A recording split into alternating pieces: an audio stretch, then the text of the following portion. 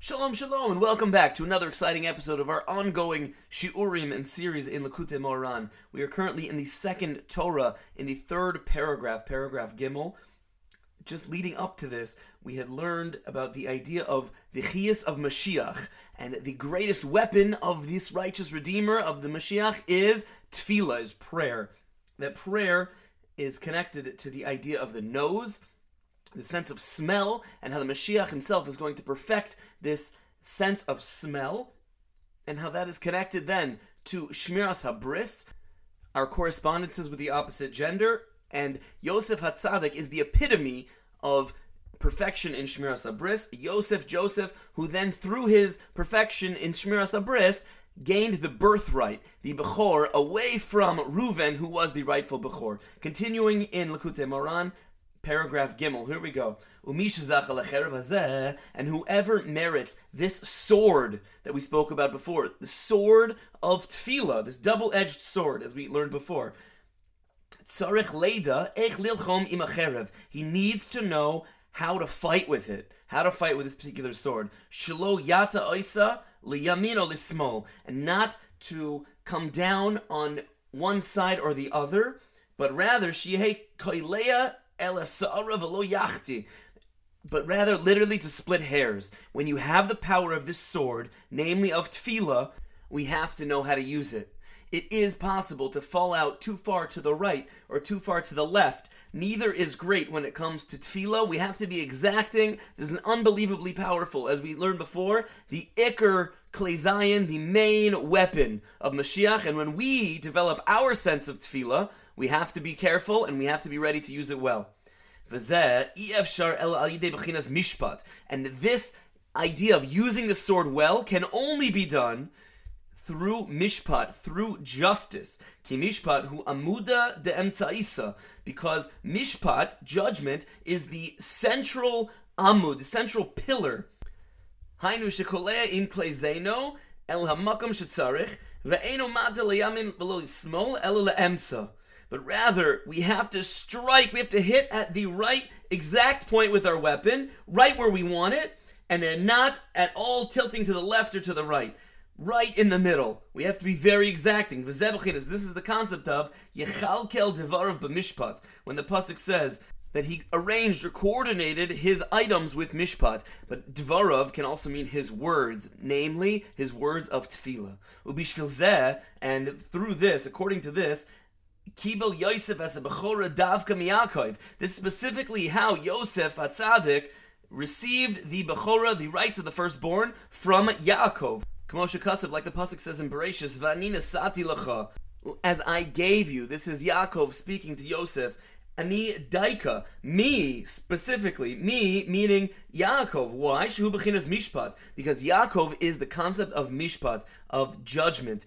Avram is chesed, that's on one side of the coin. Yitzchak is gevura, is strong strength, and that's on the other side. One side is very loving, one side is stricter, and Yaakov comes right in the middle to hit that mishpat. You have Avram on one side, you have Yitzchak on the other, and you have Yaakov right in the middle, who is this concept of splitting hairs with exacting our words in tefillah.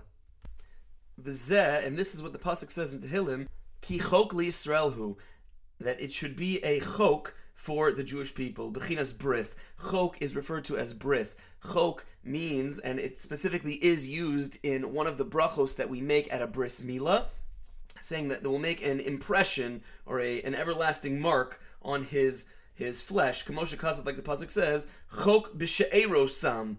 That's what it says in the bracha there. Mishpat lelo ke Yaakov. Mishpat lelo ke Yaakov. The judgment for the God of Yaakov. Because Yaakov is Mishpat. He's the middle of Avram and Yitzchak. Avram is Chesed. Yitzchak is Gevura. You have kindness on one side, you have strength on the other. And Mishpat, divine judgment, splits the hairs right in the middle. Mishpat lelo ke Yaakov, v'hainu shetzarech Yosef lekabel zois acherev mibchinas mishpat. Namely, that it's necessary for Yosef to receive this sword, which is the concept of mishpat, the sword that splits things, and the mishpat is right in the middle of the chesed, the kindness, and on the other side, the strength. K'dei sheyechalkel devarav b'mishpat. Namely, that he can order his words of prayer, that we saw in the pasuk before, with justice.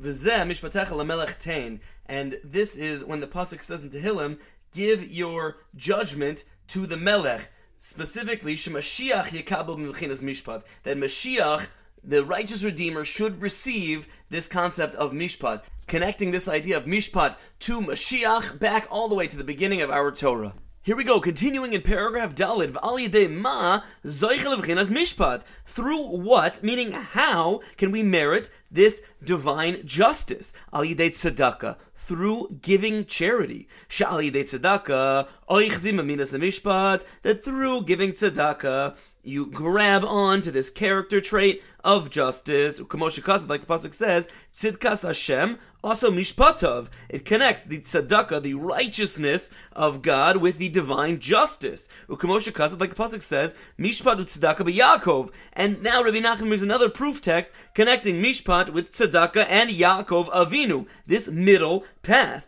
Ki tzedakah hu al yidei mishpat, because tzedakah, this is through the justice. K'moshe kasev Elokim shofet ze yashpil v'ze yarim, that God is the judge and uplifts some and lowers others, most specifically in monetary value. When you sit before a judge or a tribunal, one person is going to lose some money in most cases, and the other is going to gain some money. And the ultimate judge, whether it's a Beis Din, a particular judge, or the Almighty Hashem on high, is going to mete out what justice will be. Shemorish lazeh u'maishi lazeh u'kishnaisin tzedakah hu b'v'chinas zeh yashpil u'shemechasem mamono u'b'v'chinas zeh yarim u'maishi la'ani. When you give tzedakah, by definition, you are lowering your level of wealth and raising the level of wealth of the receiver. If I have $15 and I give $2 to charity, I now have 13, and that receiver of the charity now has 2. He's a little bit higher than he was, and I'm a little bit lower than I was. Nimsa.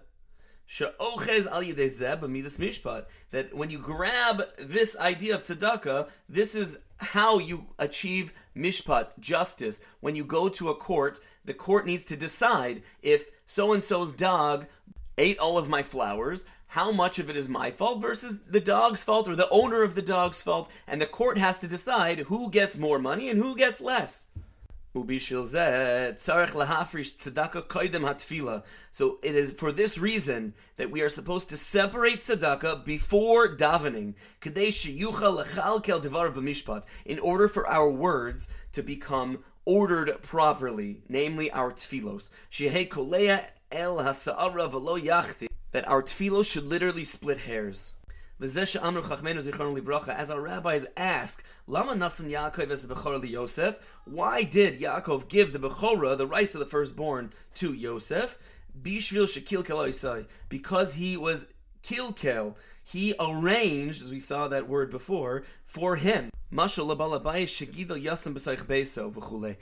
specifically, this is an analogy for a homeowner, a person who takes in an orphan and raises him and takes care of all of his needs, and then when that orphan goes out and starts to provide for himself later in life, he then attempts to repay that Baal Habayis. So too with Yaakov and Yosef. When Yaakov went down to Mitzrayim, his son, Yosef, who had become the viceroy of Egypt, was now able to take care of his needs. He wanted to be able to repay him, so he went ahead and gave him the Bechor in attempts to repay that previous chesed.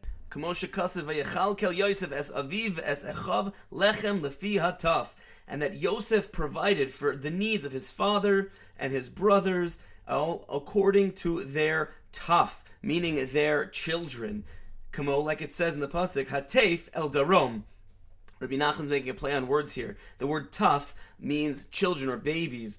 Teif means to expound or to preach or to speak towards Durom, specifically found in Sefer Yechezkel. Lashon Dibor. This is the language of speaking. Lefi hataf, that he provided according to the language, namely, Hainu shahaya shegura tfilasai befiv al yidei tzedakah.